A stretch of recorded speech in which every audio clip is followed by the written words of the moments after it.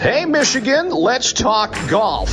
Here's Mike Sullivan, the most inconsistent golfer ever. In your life have you seen anything like that? And Kyle Bogey. Wait, how can a guy with that name host a golf show? We'll never know. Better than most. It's the Metro Detroit Golfers Podcast. Powered by our presenting partner, Hall Financial. A packed house for this week's Metro Detroit Golfers Podcast, of course, presented by our wonderful friends over at Hall Financial. Bogey, of course, here with you. We got Sully, who had a great weekend in Florida, I know is back and happy to be back in the saddle. And we have three gentlemen with us who I think, Mike, it's fair to say that they are all as obsessed with golf, if not more, than we actually are, right? Is that a fair thing to say, Mike? If that's even possible, yeah. No, I think this is if you're just a golf fan and certainly, an MDG member who has enjoyed listening to this podcast and always enjoys talking about golf and things like that, I think it's a discussion that, number one, everyone can relate to. And number two, a discussion that I think you'll find is going to be a lot of fun and certainly have some laughs and just really a nice conversation to have with, as you said, Kyle, people who love golf. So I want to start with our friend and someone that we've certainly gotten closer to over the last several months, and you may have heard him on a podcast that I do with him, the Rising Champions podcast, which you can download on Spotify and Apple as well as a part of the Champion Mindset group, and that's Dr. Jason Novetzke. Doc, a pleasure to have you on the Metro Detroit Golfers Podcast, and we appreciate you making this connection before we get to our other guests of honor. Well, Kyle, I'm happy to be here. This is going to be a lot of fun. I've been looking forward to this for a long time since we made these connections, and I think this is going to be a real benefit to the MDG community. Fantastic. Well, without further ado, we might as well just bring these two gentlemen in as well. And you may have heard them already. You may have seen them now as they're doing some video as well. The Chasing Scratch podcast guys. We got Eli and Mike in the house here on the Metro Detroit Golfers Podcast. Guys, welcome. We appreciate you guys joining us, and certainly any opportunity we can get to just simply talk golf, we're going to take advantage. Sounds great. Thanks for having us, guys. Yeah. So Eli, I guess we can kind of start with you here because, I think the title speaks for itself, Chasing Scratch, as I think we all are trying to just continue to get better as golfers, whether it's trying to break 100, 90, 80, 70, whatever it might be, wherever you're at in your skill set when it pertains to the game of golf. But what is your story? I guess, how did this kind of come to be? Where did it come from? And, what has the journey been, I guess, getting it to where it is today? You're now in season 3, I believe, of the Chasing Scratch podcast. Yeah, we just wrapped up season 3. We're heading into season 4. The story goes back to college 20 years ago. Mike and I, we went to the same college in North Carolina and got to know each other through a couple of really uncomfortable college courses that everyone took seriously, and Mike and I kind of made a mockery of. And there was a connection immediately. And, from that point, we lived next door to each other for about 2 years and just kind of realized that both of us were psychotic golf fans. And so the moment we graduated college, we, for the next 15 years or so, we took golf trips every year. He's in North Carolina, I'm in Kentucky. And so our golf trips were how we were able to get to see each other. And, we learned to masquerade couples trips as we got married to look like, or golf trips to look like couples trips. But, after about 15 years of doing what I'm sure most of your listeners do, you look forward to these trips all year long. Mm-hmm. And you obsess over them, you plan them. You're so excited. You get together, and then about 3 holes in, you hate your life. And you're ready to put your clubs on Craigslist and you're ready to quit. And so after a couple of years of this, we finally said, this is ridiculous. Like we're tired of playing like this every golf trip.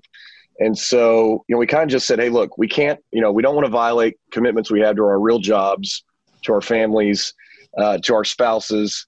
But if we actually put some time into this and some targeted practice and whatever resources we could come across, the idea originally started off as, could we get to scratch in a year? And at the time, we were both about 11 and a half handicaps. And again, I mentioned we're starting season 4, so I don't want to give a spoiler alert, but we did not get there in 12 months. We made some improvements, but we've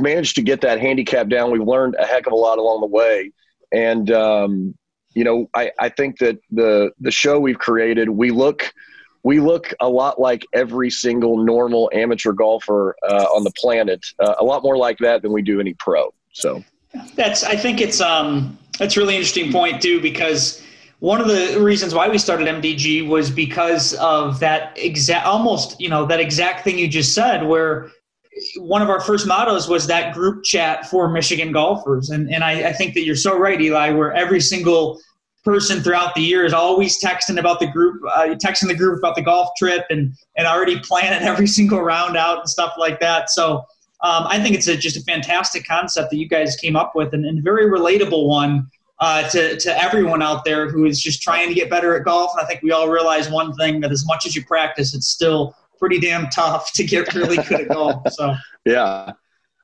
Now, one thing I would just jump in and say too is, kind of a similar position with you. I think, Kyle, both you and I were around the same. You might have been a little better than me last year, but we were both, kind of similar in terms of around that 11 index as well. And from what I've heard, I'd love to get your guys' opinion on this, Eli and Mike.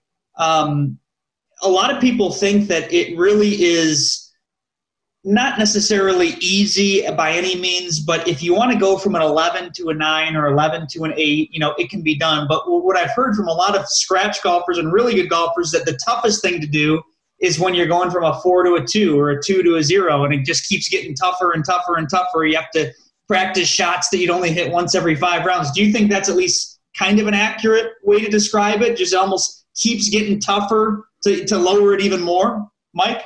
Oh yeah. I think, and I think that's why we're worried about our season 4 content, because we got down the first year. We started 11s. We both, just started chipping away, and we got down to 6s, Eli? Yeah. And a lot of that was, learning how not to be an idiot. Improving some short game things, just committing to trying to get better at something. And those strokes were, I don't want to say easy, like you said, but they were, we got there pretty fast. Now since then we got down, I think we both got down to a 3.1 at one point, but now we're both back up around the 5.6. And that's been tough. And if we were to tell you our secret worry is that we're as good as we can get. Yeah. We don't believe that, but in the back traces of our minds, that's there. Like Dr. J just cursed us when you said that. He said you was limited.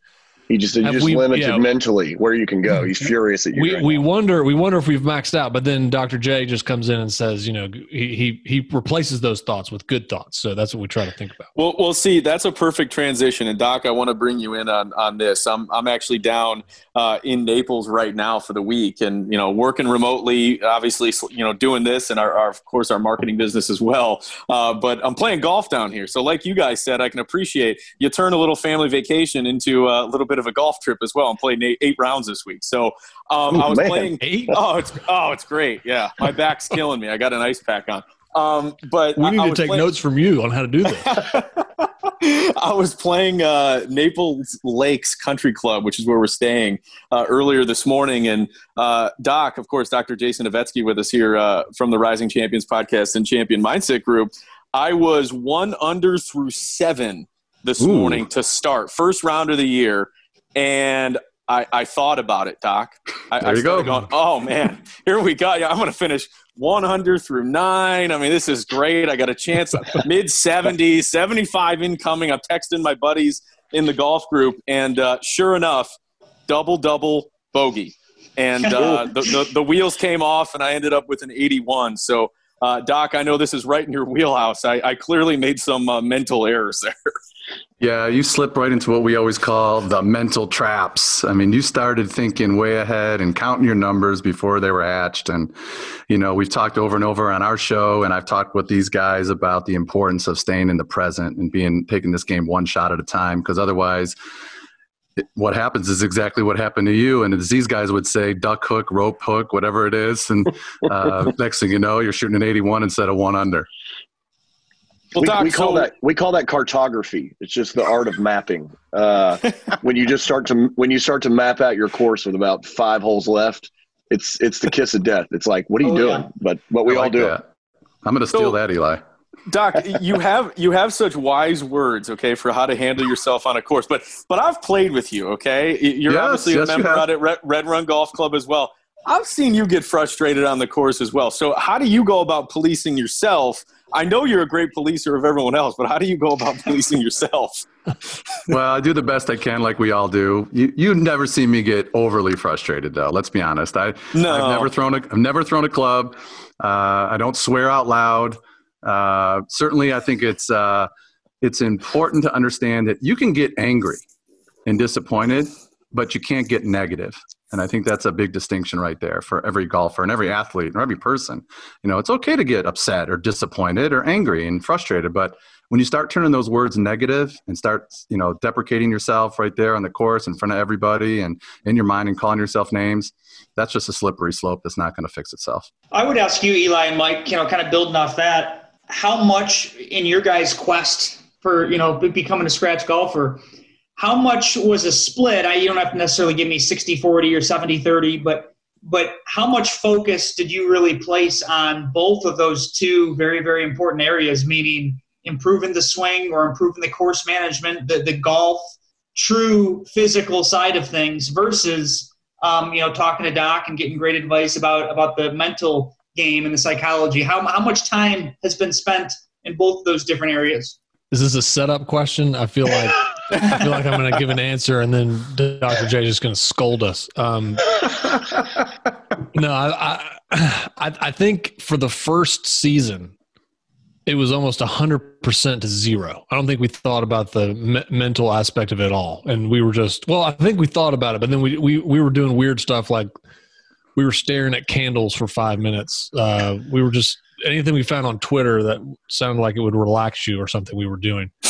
But we were very vanity focused on what our swings looked like. And we thought we had to get into these perfect positions. And, that was the key way we were going to improve.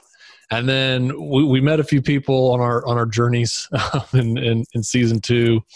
We talked with Adam Young. He kind of talked to us a little bit about, that's not really how you want to get better. And then eventually we talked to Dr. J, and what he's been able to. I still don't think we do it enough. We don't give it enough credit. But the visualization thing is key. At least it has been for me. Especially there was a thing I learned last year around preparing yourself when things don't go bad. And Dr. J always would tell us, think about getting out of a tough situation. Don't visualize around where everything goes perfectly. Visualize yourself duck hooking one in the trees and recovering well and making par. Mm-hmm. That's realistic. That's very realistic. That's what I would say. Eli, I don't know if you want to add anything to that. I think the biggest thing for me, the biggest realization I had was around, and somebody referenced it earlier, but the phrase "don't." And Dr. J said, I think it was one of the first conversations we had with you. You said, "Hey, your mind doesn't really process the word don't."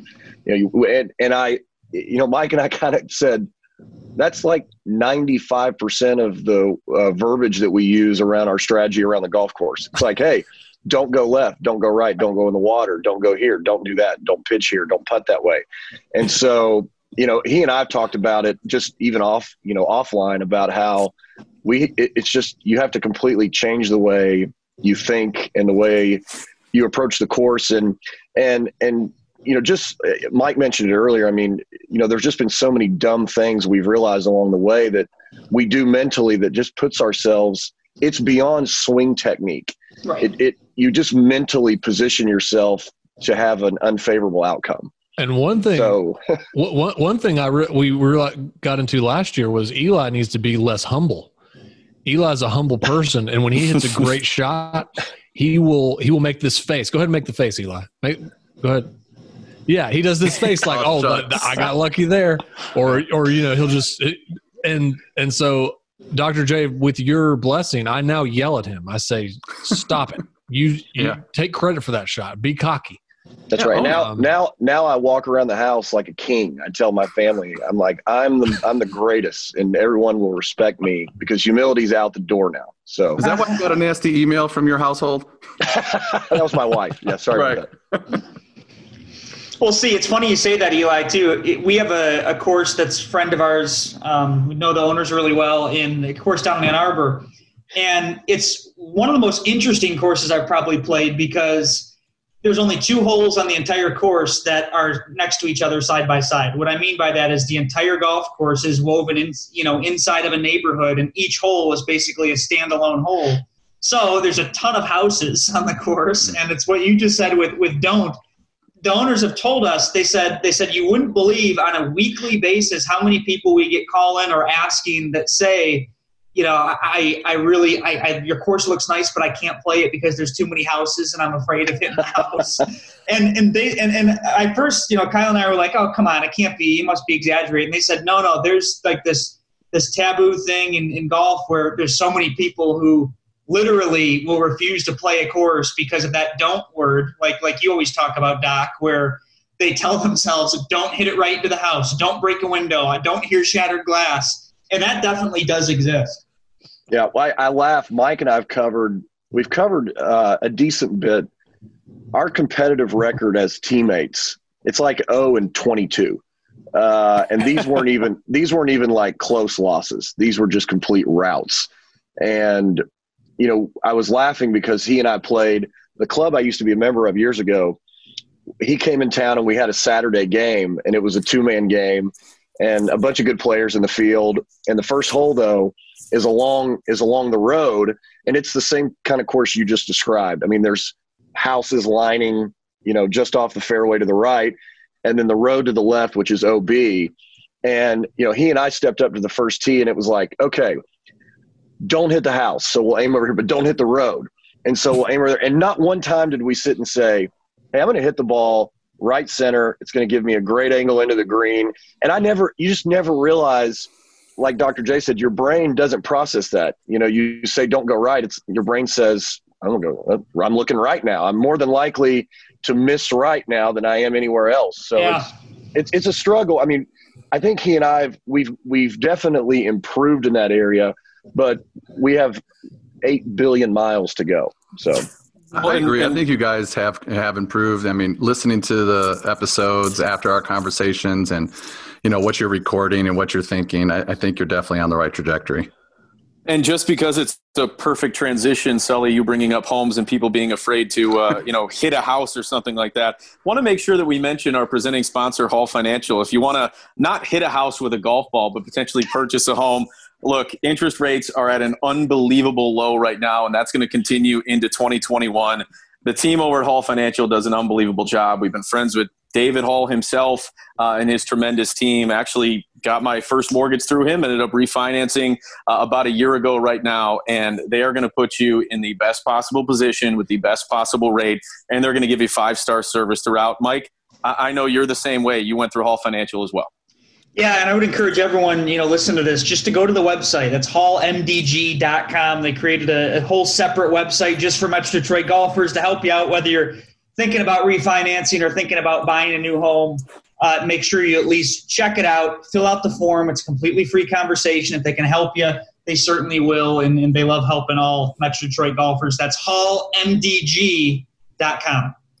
And we would encourage you guys. That's the greatest segue I've ever heard. Just do it just for the segue. Yeah, that's incredible. That was unbelievable. Well, Eli, it's interesting. I knew you guys would like that, first of all. Second of all, you brought up something really interesting there right before we segued into that. And you said your record as a team, you and Mike, 0-22. Is that correct? I don't know if it's 22, but we're definitely winless, and not just winless. It's dramatic, incredible, mind-boggling failure. Okay, so that's fascinating to me because my buddy Kevin was one of the guys that got me into the game, and he was way better than me at the time, and I kept working, and the competitor in me wanted to try and match him and get near him, and he won't admit it, but I think I've surpassed him a little bit. But he and I are golf partners, so our annual golf trip with the guys, we're on the same team. We are together, locked in. We got to go out there and win. But I always struggle with the balance of I still want to kick his ass. So there's times where he'll get on me, I'll get on him. We still want to beat each other, but we also have to hone in and be able to beat the other guys that are across from us. Have you found that you guys are better when you just simply are trying to beat one another? I don't. We had a trip. So that's a really interesting question. I think it was season 3, but we designed a trip, and it was just completely out of the blue because we felt like we could make a handicap run if we had a 2-day trip where we just crammed a ton of golf in. And so we called it the Crusades, and we decided on this trip, every other trip we'd been, it had been a competitive trip where it was a major, there was a prize. And we said, no, this one we're going to be symbiotic partners. We are going to pull for each other. There's no prize at the end. There's no punishment for the loser. We're going to cheer and pull for each other the whole time. And the reality is it did not affect the outcome in one single way. We both fell apart completely. And, but Mike and I, it's interesting. I think friendships, like I have friends where it's more banter and trash talk than it is anything else. And Mike and I definitely have some of that. But our friendship has always been, I genuinely pull for him. And, we had this, for anybody that listens to the show, our first season, we had a major we were setting up at the end of the year. And the major, we set it at the start. It was our old college course. And we said, hey, the loser of this major, to apply some pressure, the loser of the major has to pay for an entire golf trip for the winner in the next year. And so it was legit stakes. And we said we have to have some pressure. That way, when you want to quit and not practice part of the way through the year, there's a real motivation. And we went on this trip, and Mike and I, in season 1, I don't think either of us had ever shot in the 70s at our college course. And we both played out of our brains. And it ended up going into 4 holes of sudden death where he hit a bomb on the green, I hit a bomb on the green. And I ended up eking out a win, but he genuinely was. He was happy for me. That in there. Yeah.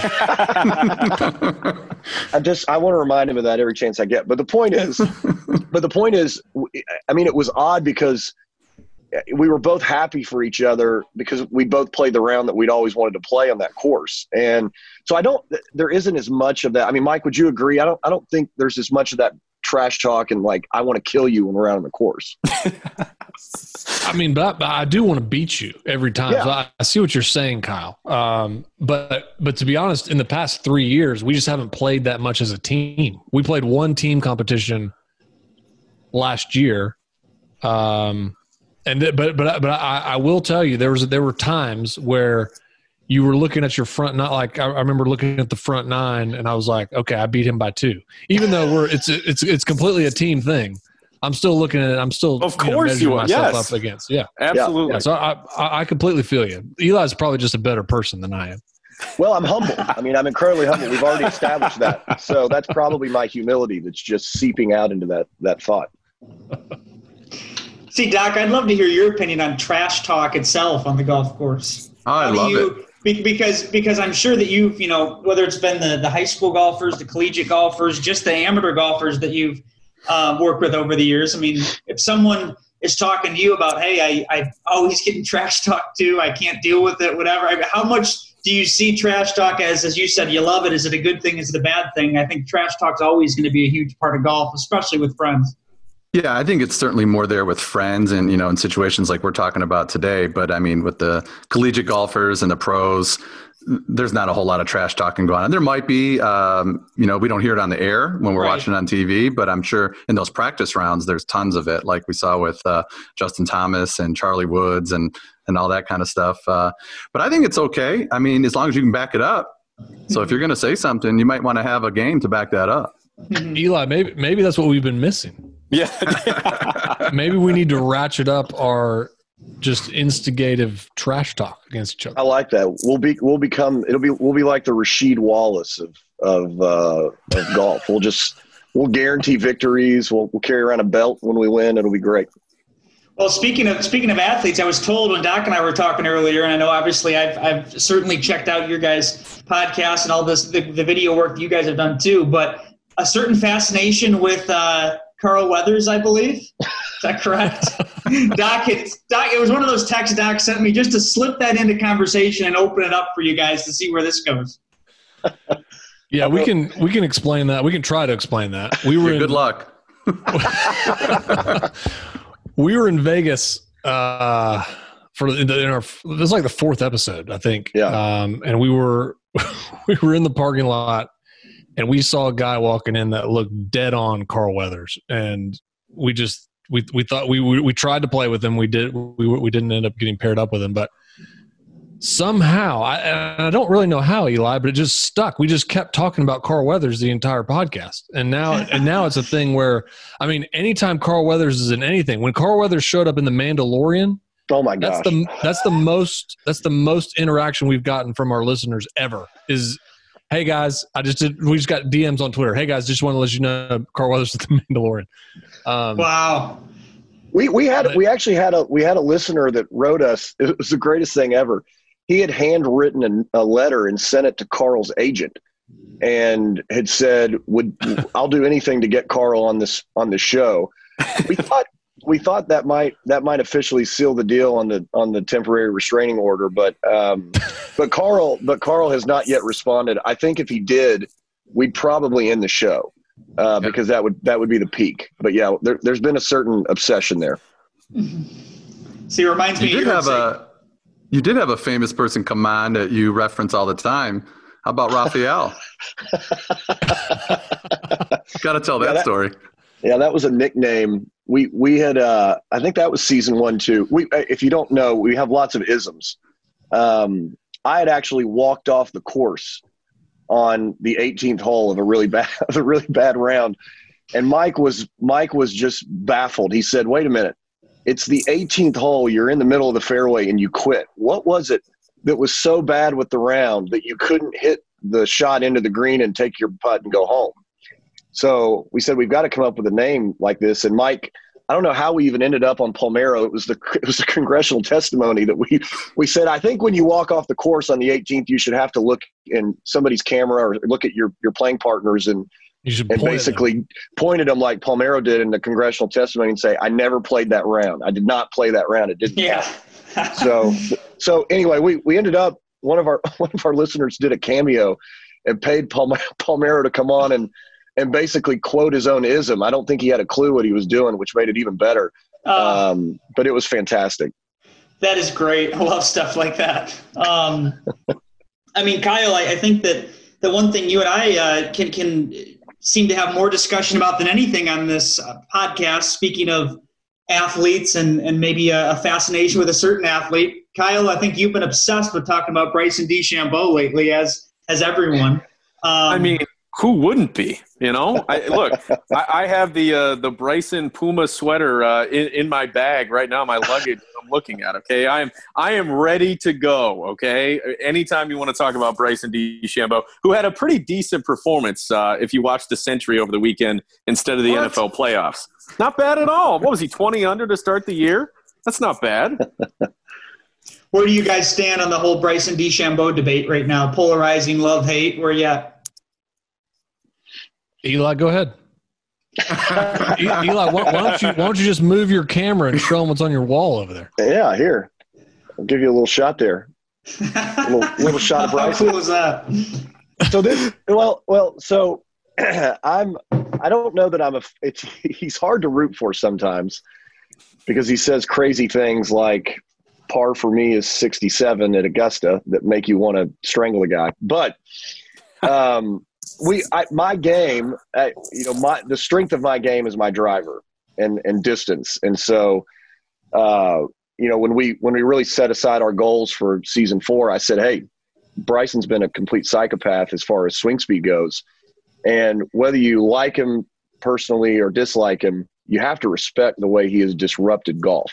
And what he's doing is just a ridiculous feat. I mean, he's swinging the club 140-some miles an hour. His ball speed's over 200 miles an hour. It's crazy. And so, I told Mike, I said, I think my goal is to become a mini version of Bryson. That's probably the best improvement I can make is swing speed and distance and really try to overpower courses. Now, Mike has taken that to say that I need to start eating, like 9,000 calories a day and 58, eggs and 19 protein shakes. But I like him. I think he ticks people off, and he takes a very gentleman game like golf and just adds a little spice to it. I couldn't agree more personally.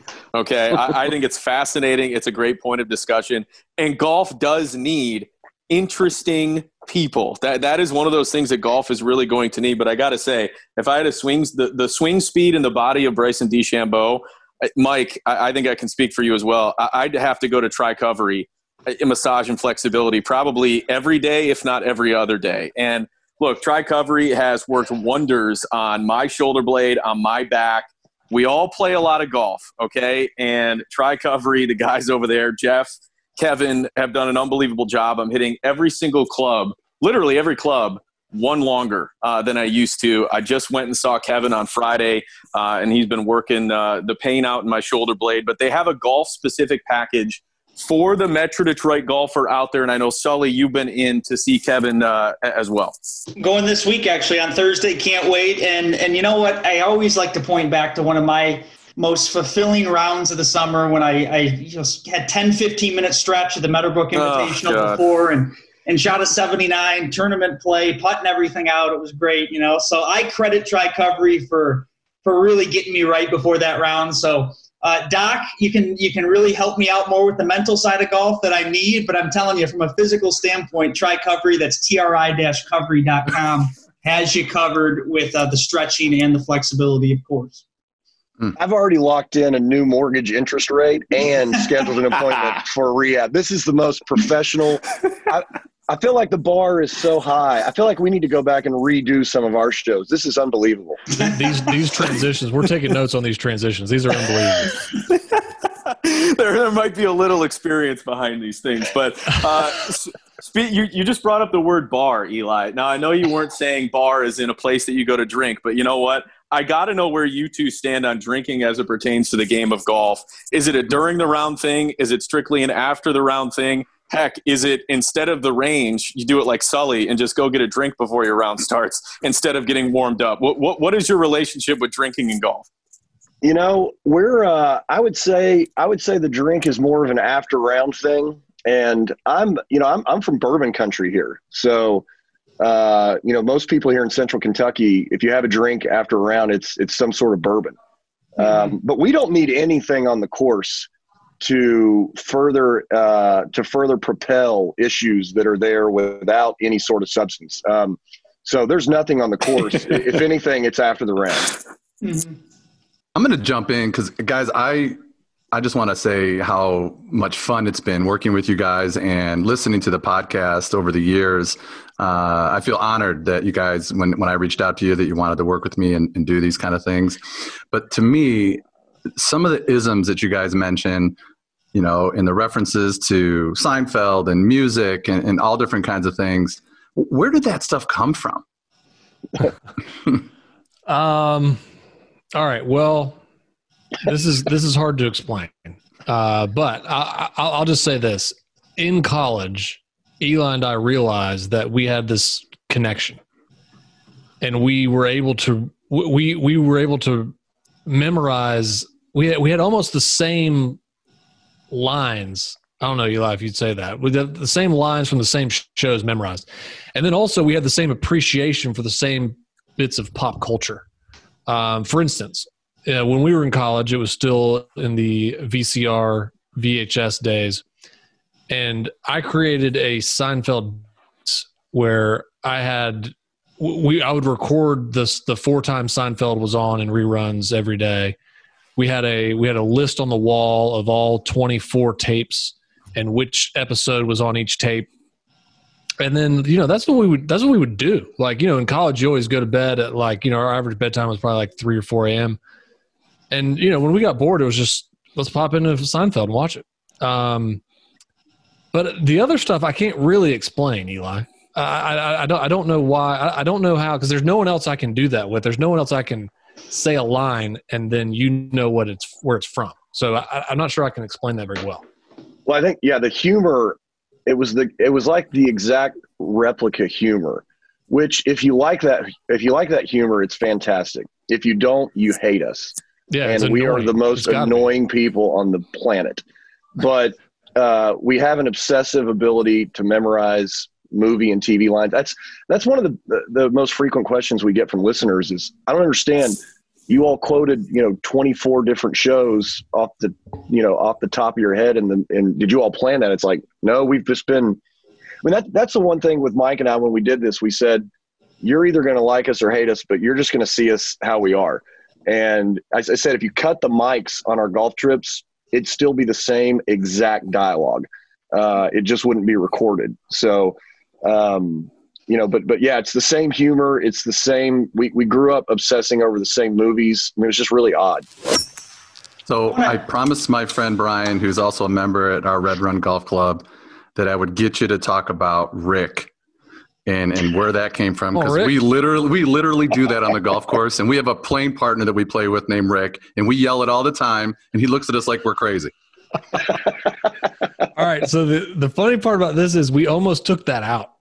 We almost edited the "Come on, Rick" part out because we didn't know if anyone would like it, which I mean, that of all the things that have been shocking, that to me is the most shocking thing. That "Come on, Rick." I mean, we've gotten reports of people pulling up to a golf course and just hear a random golf course and just hearing someone say "Come on, Rick," and I just don't understand it.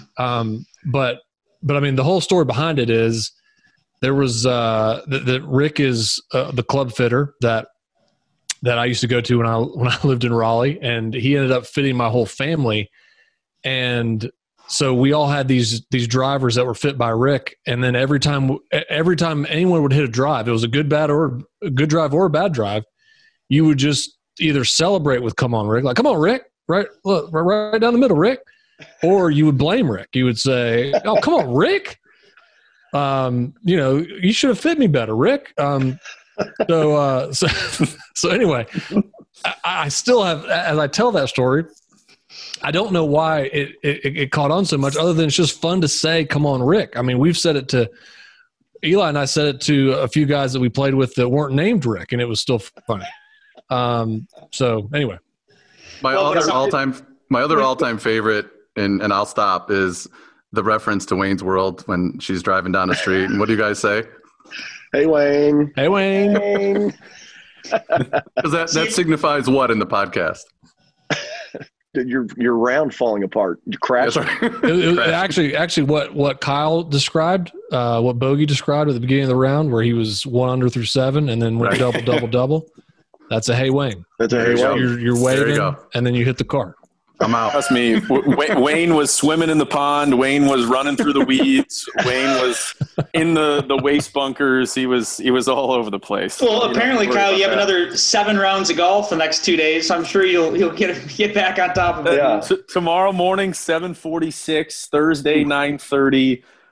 Friday, 1 p.m. Saturday, 9:30 and 1:30. Sunday, 9:30 and 1:30. Can't wait. Jeez. That's man alive. That's amazing. Congratulations. It's the best. Let me ask this before we wrap up here. I think it's a perfect way to finish. We appreciate you guys coming on again so much. And I promise this is not another segue. So this is an actual question. But that's disappointing. I want to go around the room real quick, especially Doc, Mike, Eli. As cliche as it sounds, I want to finish with this question.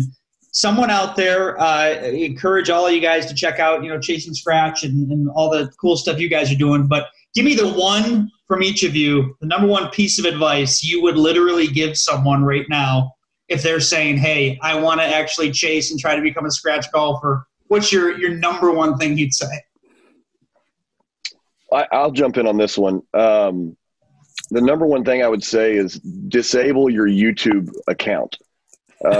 because I can't tell you how many times in season 1, I mean, literally, if you went back and pulled our text message records, there would be a tournament on over the weekend, and I'd message Mike and say, I think I figured it out. I was just looking at Rory's swing, and this position he's in, I've watched 2 hours of YouTube video on it, and I think this is the issue. Information overload. And these guys, the thing you don't understand is these guys, everything they eat, breathe, and sleep is built around, perfecting the golf swing and their contact and their game and all this. And we had a really interesting breakthrough moment with Adam Young in season 1 or 2, whenever he came on.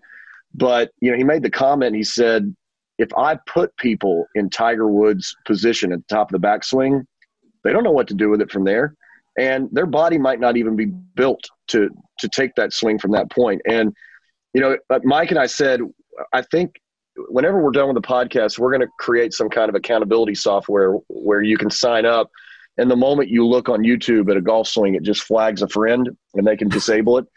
But I'm telling you, stay off YouTube. That would be my number one advice. Own your swing. There are certain things about your swing that are unique to you, and you don't need to lose them, and you don't need to obsess over a pro swing. Want me to go? I'll go. Yeah. I think the number one thing that golfers can do to shave strokes off their game is when you practice, and I know, Sully, you don't believe in practice, but when you practice with a purpose and practice under pressure. Once you get loose and you get your swing going, set yourself up in mentally tough situations. Like you're on a hole. Like for me at Red Run, it's 13 at Red Run. I struggle with that hole, and so I'm always thinking when I practice with my driver that this is where I'm at, and I'm going to hit 5 or 6 in a row down the middle, pretending I'm on number 13. Or have a bet with a buddy next to you at the range. Pick out a target and put some money down, or dinner or drinks, and say, okay, closest to, 9, get 10 shots, closest to. And the more you practice under pressure with a purpose, the less pressure you're going to feel when it really counts out there on the course. That's great. Mike?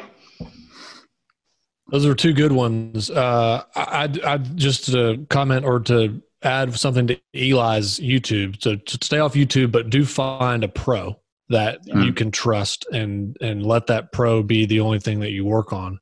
But then the other thing I would say that we've seen is there's a difference between, in our case, trying to become a scratch golfer versus becoming a traveling scratch golfer. And I think we didn't really appreciate the importance of, knowing the course that you're playing. Our first season, we just thought you could go to any course and we could, you were going to figure that out. So I'd say that's critical. If you want to move your handicap down, you can't play a different course every day because you don't know the strategy, you don't know how to you don't know how to attack, and that's something that we both have going into season 4 that we hope with one course or a main course that we'll be able to kind of move that number a little bit. Mm-hmm. Yeah, and I would quickly say 2 things. I think 1, if you get a mortgage with Hall Financial or refinance, and 2, if you go and get a session over at Tri-Covery Massage and Flexibility, 2 locations, Novi and Royal Oak, by the way. No, I'm kidding. I would say my biggest piece of advice, and who wants to listen to me because I'm not a scratch golfer, don't be dumb. I mean, that's really all it boils down to. You get voices in your head. Hey, I'm going to hit this miraculous shot. Hey, my driver's really working. Why? I'm calling timeout. That is the most ridiculous thing you've ever said. Hero. What do you always do when you step up to the tee when you don't even need it? Come on, hit driver. Of course, when you don't need it, right? Well, look, on a short par 4, if I'm pumping the driver, you know what? I can get it up there and have a 50-yard, little uncomfortable wedge shot, flop wedge up there. No, please, that's easy. I mean, what could go wrong if I'm hitting the driver really well? There's no issue there, right? I don't need to just hit a 5-iron out there and be safe. What does that do? You see why I struggle to be a scratch golfer. That's exactly it. All right, well, guys. We appreciate you joining us. This was a great conversation. Honestly, I feel like it could have gone on, all night, and we could have probably inserted a few more great segues in there as well. But Eli, Mike, obviously appreciate you joining us. Great stuff with the Chasing Scratch podcast. Best of luck, obviously, with season 4 and your quest, to finally get there. And Doc, obviously, we appreciate you having joining us this evening, and of course, making the connection with these two fine gentlemen. Yep, it was a lot of fun. Thanks so much, guys. Thanks so much for having us. Thanks for listening to the Metro Detroit Golfers Podcast. Make sure to hit that subscribe button and keep giving Sully and Bogey a hard time. Powered by our presenting sponsor, Hall Financial, and also Tri-Covery Massage and Flexibility.